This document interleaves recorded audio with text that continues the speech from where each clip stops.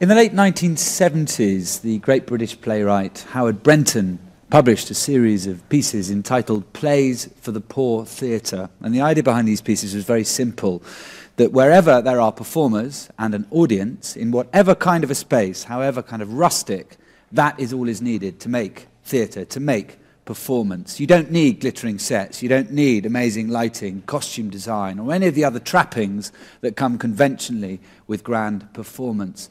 And it was a curiously similar idea, although born out of very different circumstances, which led to the creation of Igor Stravinsky and C.F. Rameau's The Soldier's Tale.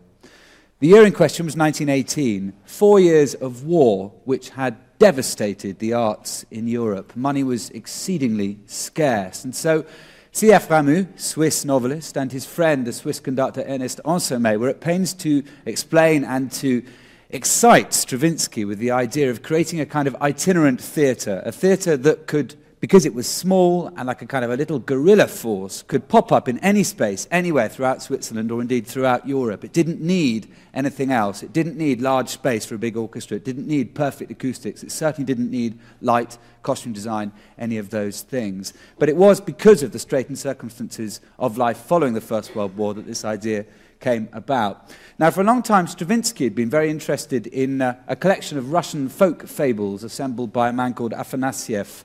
There were two stories in particular that intrigued him. One about a soldier who tricks the devil into eating lead shot, thinking it's caviar after the soldiers got him drunk on vodka.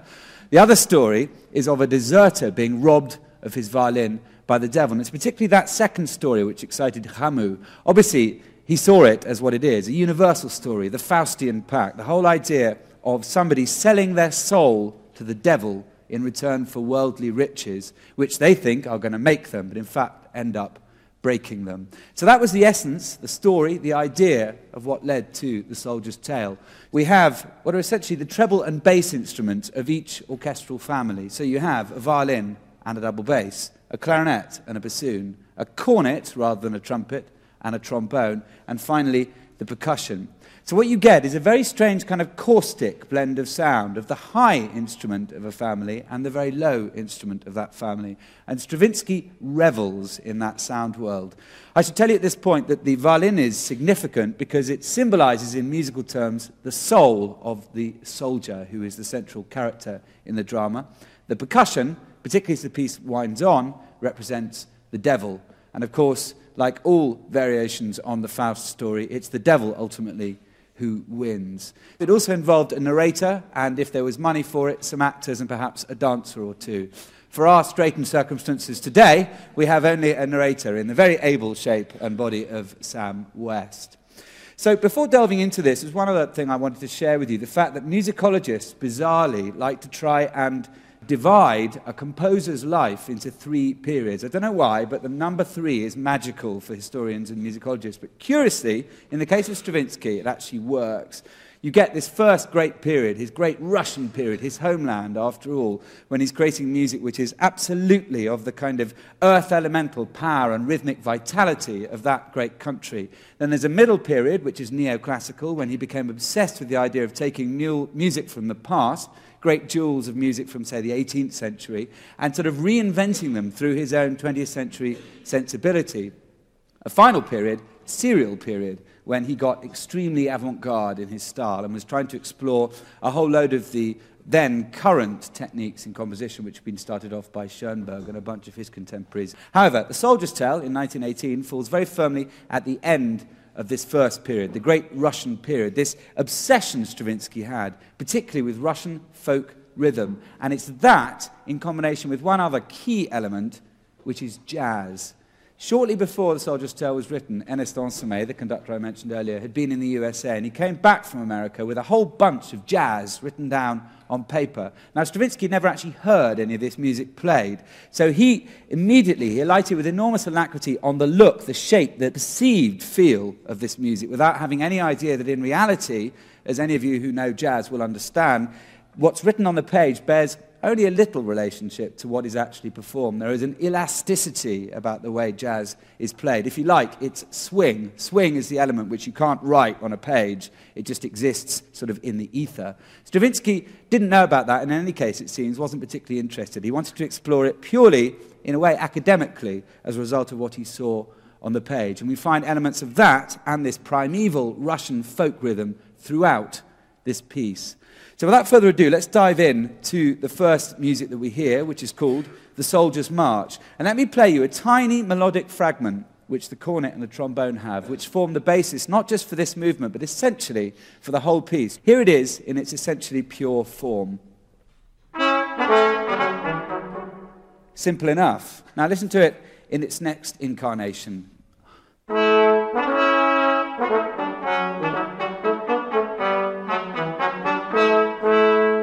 Now, that same idea then gets taken forward and becomes like kind of music of the circus. That's the best way that I can think of describing it. Just listen to this. And it's important that you concentrate on the rhythm of it. It starts off with 6 quavers in the bar. The next bar has 3 quavers. The next bar has 3 quavers also. It's important to remember that because of what I'm going to show you next. I'm going to play that for you one more time, and I'm going to actually count out the quavers this time to make it absolutely explicit what I'm talking about. 2, 3, 1 and 2 and 3 and 1, 2, 3, 1, 2, 3. Now, when that comes again, Stravinsky sort of ripped the rug from under its feet. He's moved the bars. So now that exact little motif exists in different places. You get different stresses, making it kind of already distorted and kind of weird. So 1, 2, 3, 1, 2, 3, 1, 2, 3, 4, 1, 2, 3, 1, 2, 3, 4, 5, 6, 1, 2, 3, 1, 2, 3, 4, 1, 2, 1, 2, 3.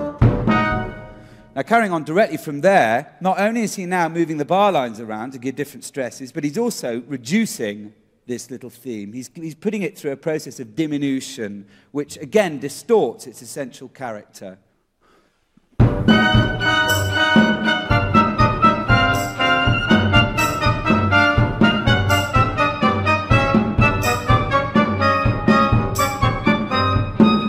You can hear how he's just compressing it in the most extraordinary way, and the whole piece is full of this quality. Let's play it from the top again now, and this time we'll hear what the narrator has to say over the top, because in a whole load of places during the Soldier's Tale, you get the narrator not just speaking outside the music, but actually reciting within it in a rhythmic fashion. From the top.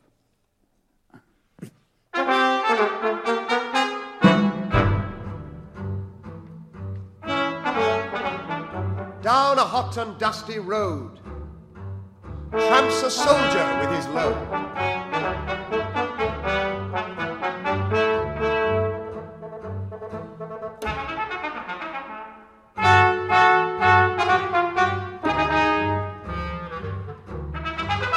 10 days leave he has to spend. Will his journey never end?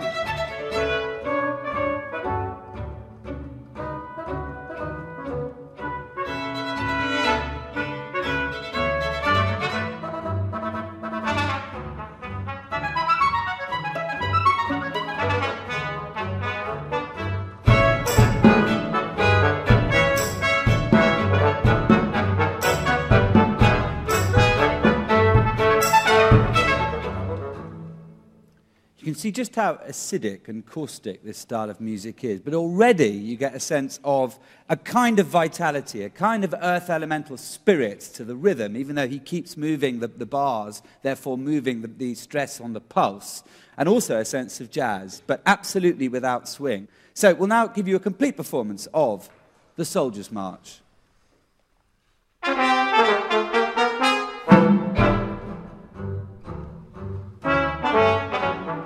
Down a hot and dusty road tramps a soldier with his load.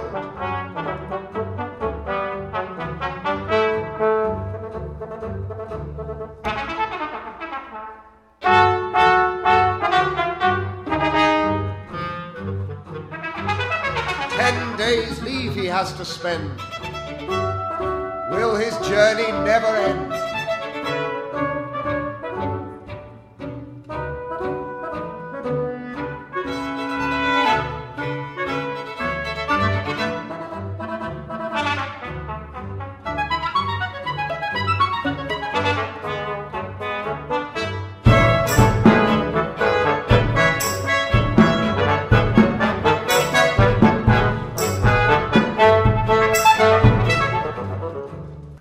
Sam, can you bring us up to date then, following this, going into the Petit air au bord d'un ruisseau, airs by a stream, where we are in terms of the soldier? He hasn't met the devil at this point, of course. He's just discovered, or rediscovered, an old violin, an old friend of his. Yes, he's coming home for 10 days' leave from a war that is never described, and he stops by the bank of a stream and looks for his violin, takes it out, along with some other stuff that he's got in his pack, and begins to play. Now, Stravinsky has a lot of fun setting this up, particularly a thing called a bass ostinato. Ostinato, an Italian word meaning obstinate. So literally, it's one figure that just goes round and round and round and round. Diane Clark, our bassist, will just show us some of that.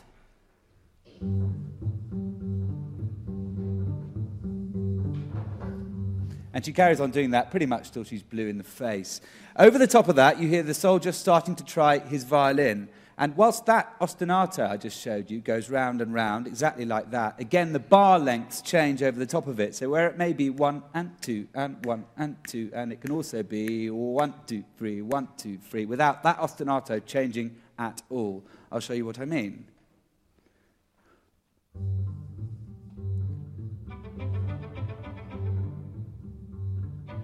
First change.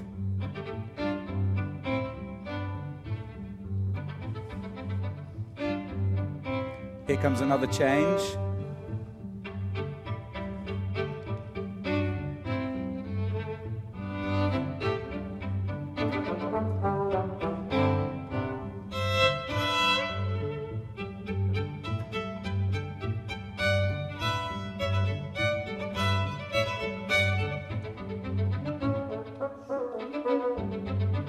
Etc., etc.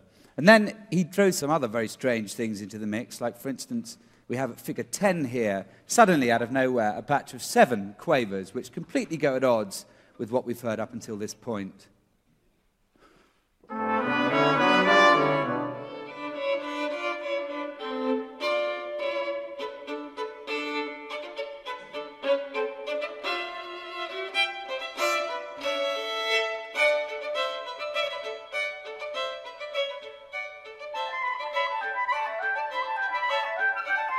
Now, that entry of the clarinet you heard there is essentially the first appearance of the devil. So at the moment, he's not symbolized by the percussion. He's actually symbolized by the clarinet and the bassoon and the strange little kind of interjections and the strange sort of almost alchemical relationship they have with each other.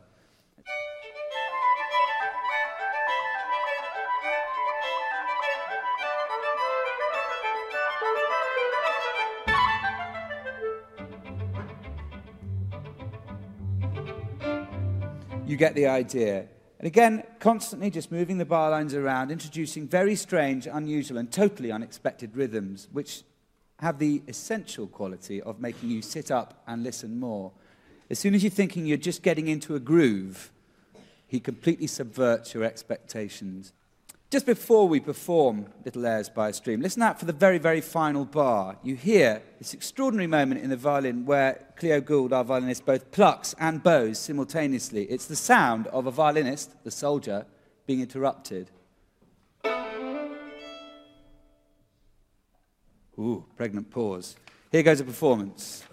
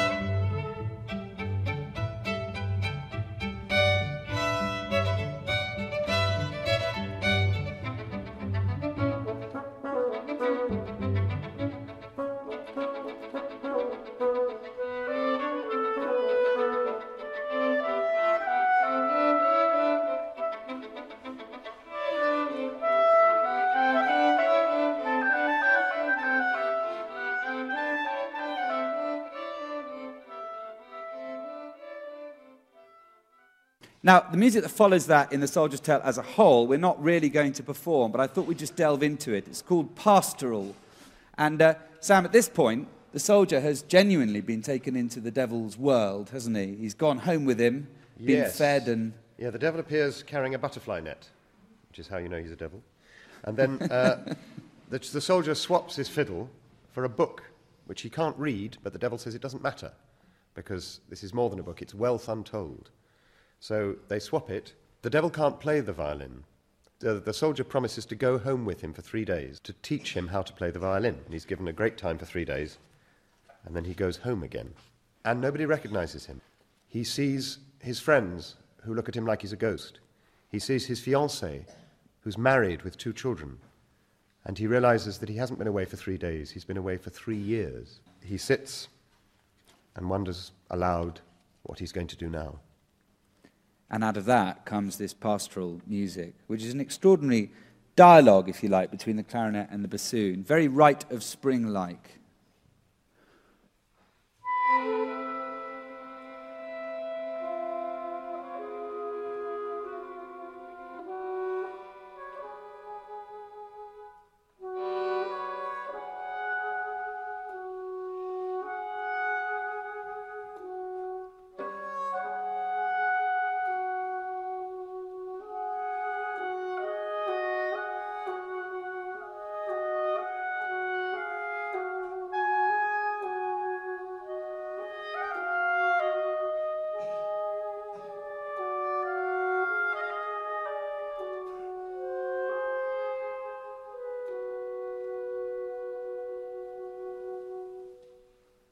Very, very melancholic music. Again, very sinewy, very thin, very lacking in middle, because again, we've got a high treble instrument in the shape of the clarinet, and a lower, although albeit in a sing-songy register instrument, the bassoon.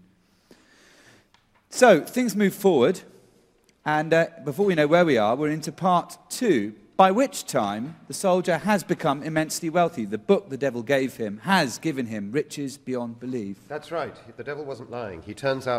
It turns out to be able to predict the future, so he makes a lot of money on stocks and shares, and becomes immensely rich, and suddenly realizes that that's useless, and that all he really wants to be able to do is walk in his garden and drink a glass of wine at the weekend, and he's lost that, and he's absolutely as rich as Croesus, but dead among the living, is the phrase he uses.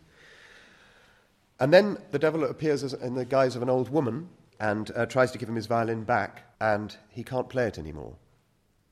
So he throws the violin away and in frustration tears the book into 1,000 pieces. The march comes back again at the top of part 2, but the soldier's trudging on, but without any load to bear anymore. He has nothing left. He's got nothing left. But then, of course, his luck changes, because he meets a guy in a pub who tells him that actually the king... The king has a daughter who's ill in bed, traditional sort of king. He meets an old soldier in a bar who says, I think you should go and try and cure her. And the soldier thinks, well, I've got nothing to lose, so he does. And he goes to the palace, and he gives a ring, and the sentries say, where are you going? And he says, I'm going to see the king. And what you get as a result of that is a fantastic piece called The Royal March. Now, first of all, let's listen to what the trombone carries. The trombone carries the bulk of the melody in this number. It's interesting because he takes 5 quavers to wind up to the tune. It's regal but razzy. It goes like this.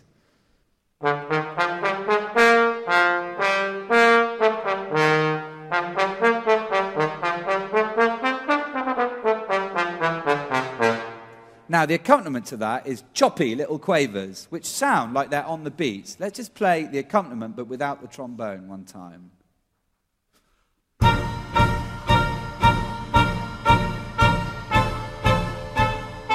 Now, that all sounds like it's on the beat. They're regular, they've all got a quaver rest in between them. But if you put them with the trombone, you realize that after literally just 5 quavers, once he's wound himself up to the beginning of the tune proper, already the accompaniment is off the beat.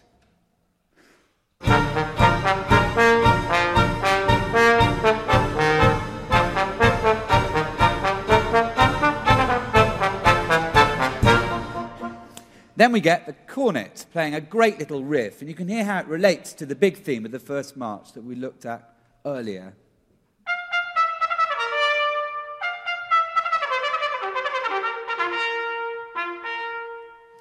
Fantastic round cornet sound there. And again, you get a very, very kind of strange accompaniment to it, particularly from the double bass, Diane Clark, the double bass, walking, as it were, across the bars. So what is in one place in the bar, 2 bars later, has moved to somewhere else. It's most disconcerting.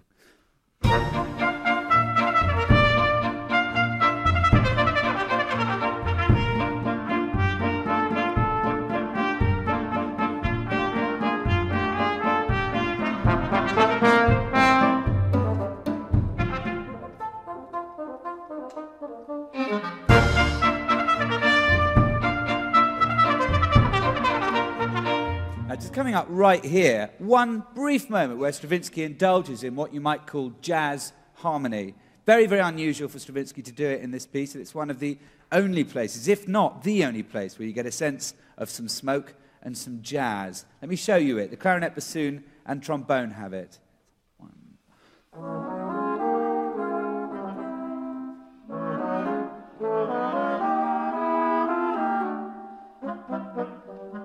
Put that in the context of everything else.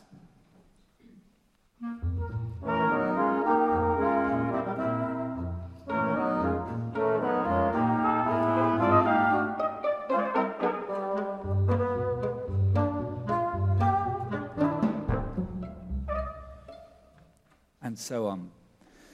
A little bit later on, you get that same cornet theme that we've had, but again, he's now playing with it. He's distorting it, he's disintegrating it, he's putting it across in a whole number of different ways. Second half of 10, please.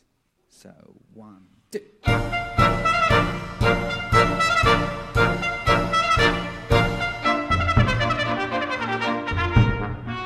So anyone thought that minimalism was a movement in music that only began in the 1960s should realize that actually Stravinsky started it, and you heard it first here back in 1918. Now, moving on to figure 14, please. You get some great curtain-raising music here. The curtain goes up in the stage direction at this point in the music, and we see revealed in front of us the devil dressed as a virtuoso violinist.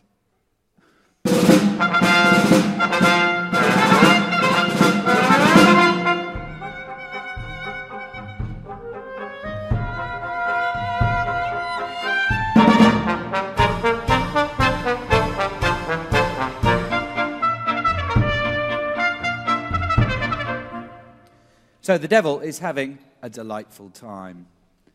Again, we haven't got time to play the little concert, the petit concert, so-called, but it's a wonderful piece to delve into very briefly in terms of the Soldier's Tale as a whole. Basically what's happened is that he's decided the only way to beat the devil is to get him drunk. Play him at cards, get him drunk, and then get the violin back again. And once he's done that, and the devil is lying unconscious on the floor, he's able to play this extraordinarily exuberant piece of music.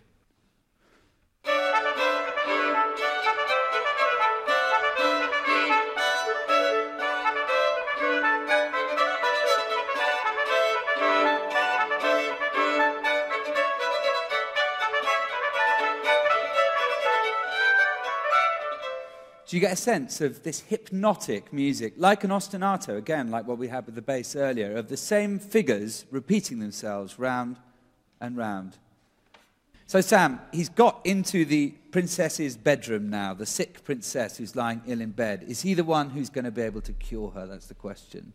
Well, we don't really know until he starts to play. She lies there completely still.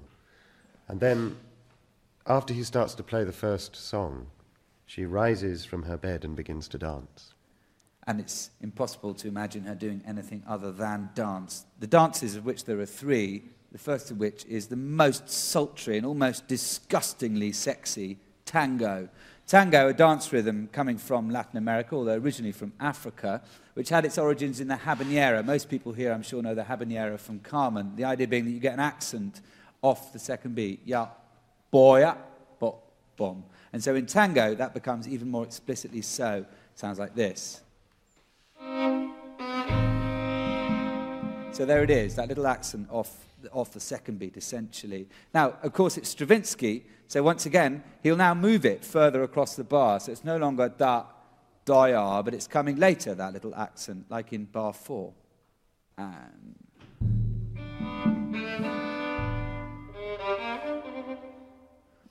And of course, the percussion provides the most deliciously slinky accompaniment to this violin tango. Let's try a little bit of it together.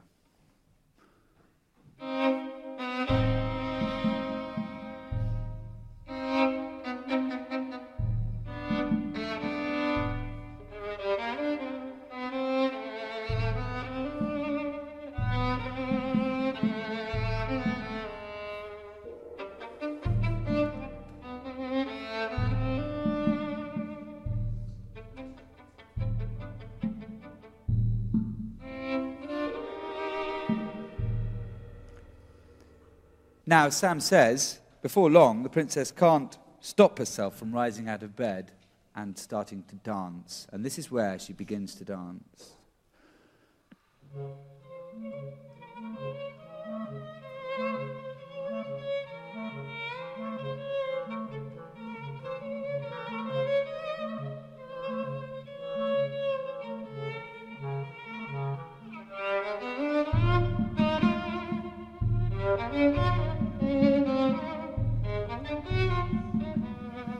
But now, the tango has a rogue element. He adds in bars with 5 semiquavers which disrupt the flow. Here we go. 1, 2, 3, 4, 5.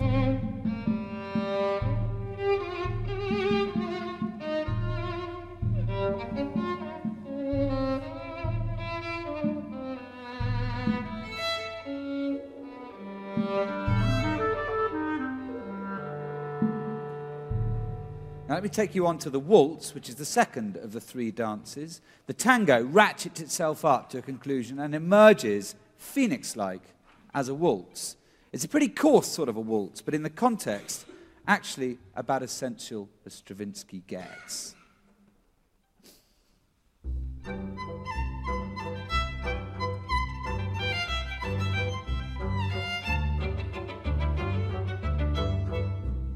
You can see how that unfolds. But again, Stravinsky can't help disrupting the flow. You get a gruff interruption from the bassoon and the double bass, which begs the question, does the princess have a case of bad wind? Play from bar 15. 15.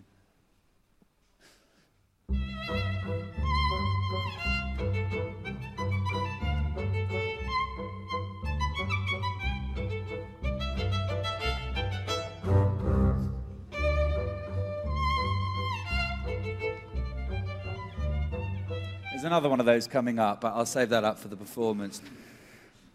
The final dance of the 3 is the ragtime, so-called. Now, like the tango form, it's another modern dance, or at least in 1918 it was, specifically from the jazz world.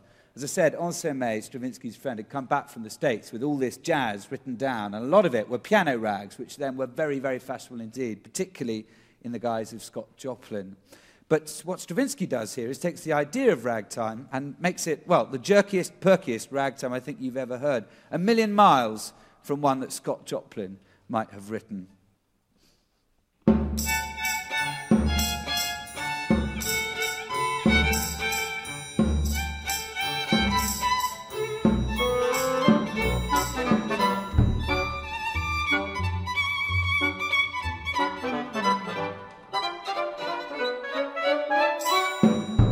Here on in, the writing gets more and more fiendish, particularly for the violin. And rhythmically, he bowls along 4 quavers to the bar, and then suddenly there'll be 5 semiquavers or 7 semiquavers. We'll play it now and see if you can work out where the bar lines fall, because it's fiendishly difficult to hear them, let alone play them.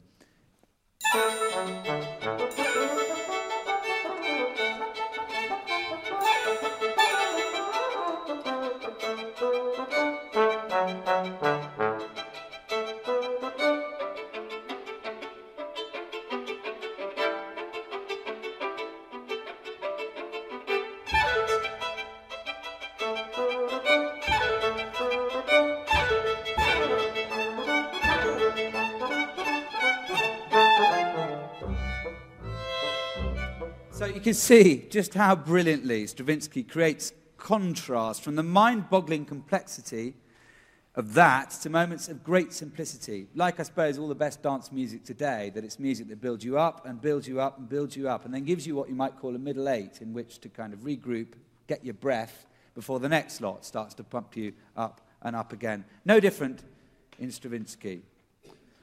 So, onto the climax of The Soldier's Tale now, where music and narration become ever closer linked. The soldier's now using his bow and ultimately his violin to threaten, cajole, and terrify the devil, who is in contortions. Devil's Dance.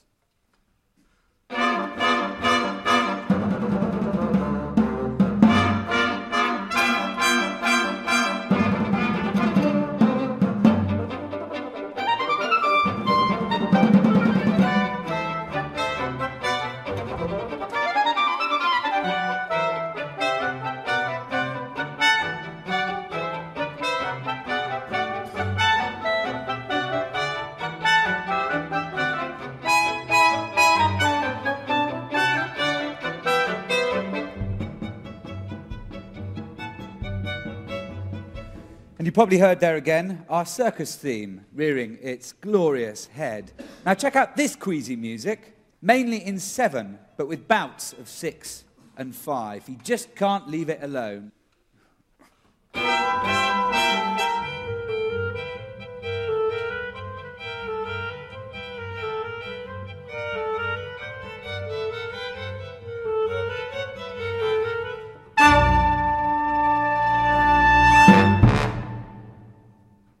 So, let's hear the 3 dances.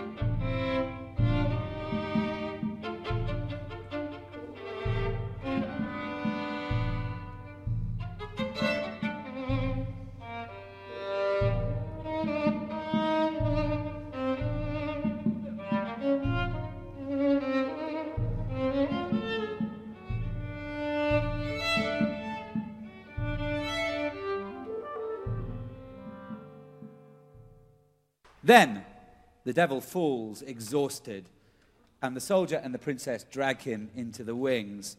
And then, Sam, the princess and the soldier fall into each other's arms. It seems as everything is going to be bliss and happiness forevermore. Yes, but they don't count on the devil, who sticks his head around the door and has a little song. The devil's couplets. Now, Sam, this is a big challenge for anyone narrating The Soldier's Tale.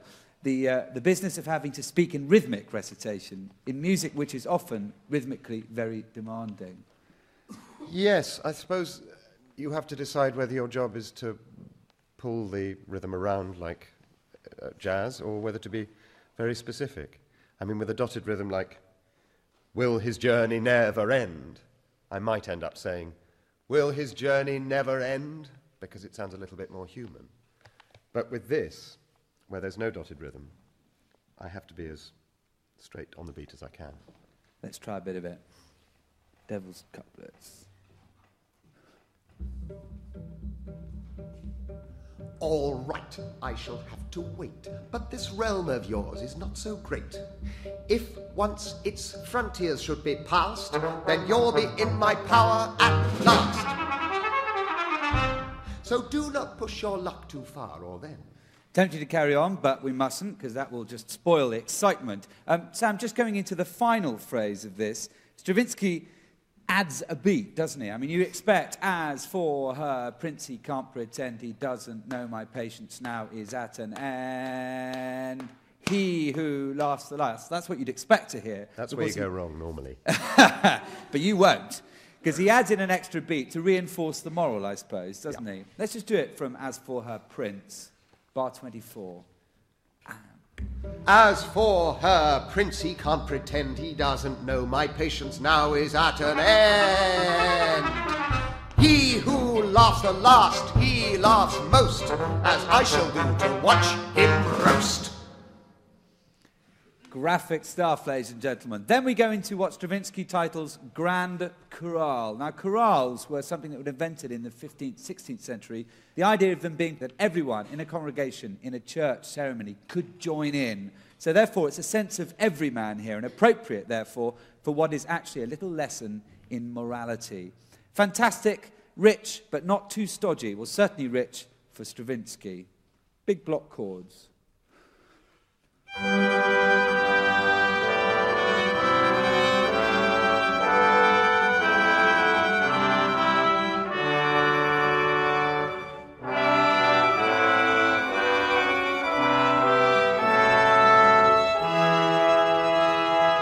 Straight into the first bit of morality, I suppose. The idea being that you can't expect to have more than is your natural lot in life. The point at which you hope to have more than you already have is where you end up in trouble. And of course, that's what the soldier seeks to do with the help of the princess. She wants him to return to his own land. But of course, the devil's made it very specific, hasn't he, Sam, that if the soldier crosses the frontier to go back to his own land, he will lose all his power and he will be in the devil's power forever. That's right. If he steps across the frontier for one moment, he is in the devil's power forever. That's what the devil says in his song. Only one line, but you have to hear it. And what happens is that the soldier's new wife says, "Why don't we go and visit your mother?" And he says, "No, I can't." And she says, "Oh, go on, go on." So they do. And he steps across the frontier. And the devil has won.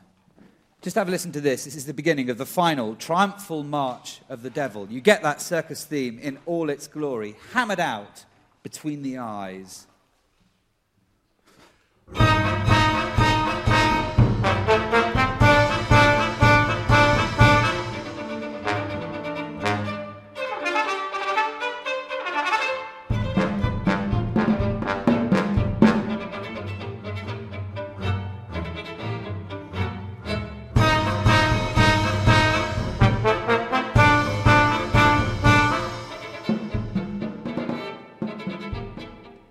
You can hear that more and more the percussion is playing a dominant role, and bit by bit the violin weakens and weakens the soldier's soul as he loses it once and for all to the devil. I'll just play you the death throes of it now, figure 14. The battle for the soldier's soul, well and truly done now. The devil, percussion, is triumphant, and the soldier, the violin, is lost forever, as you can hear.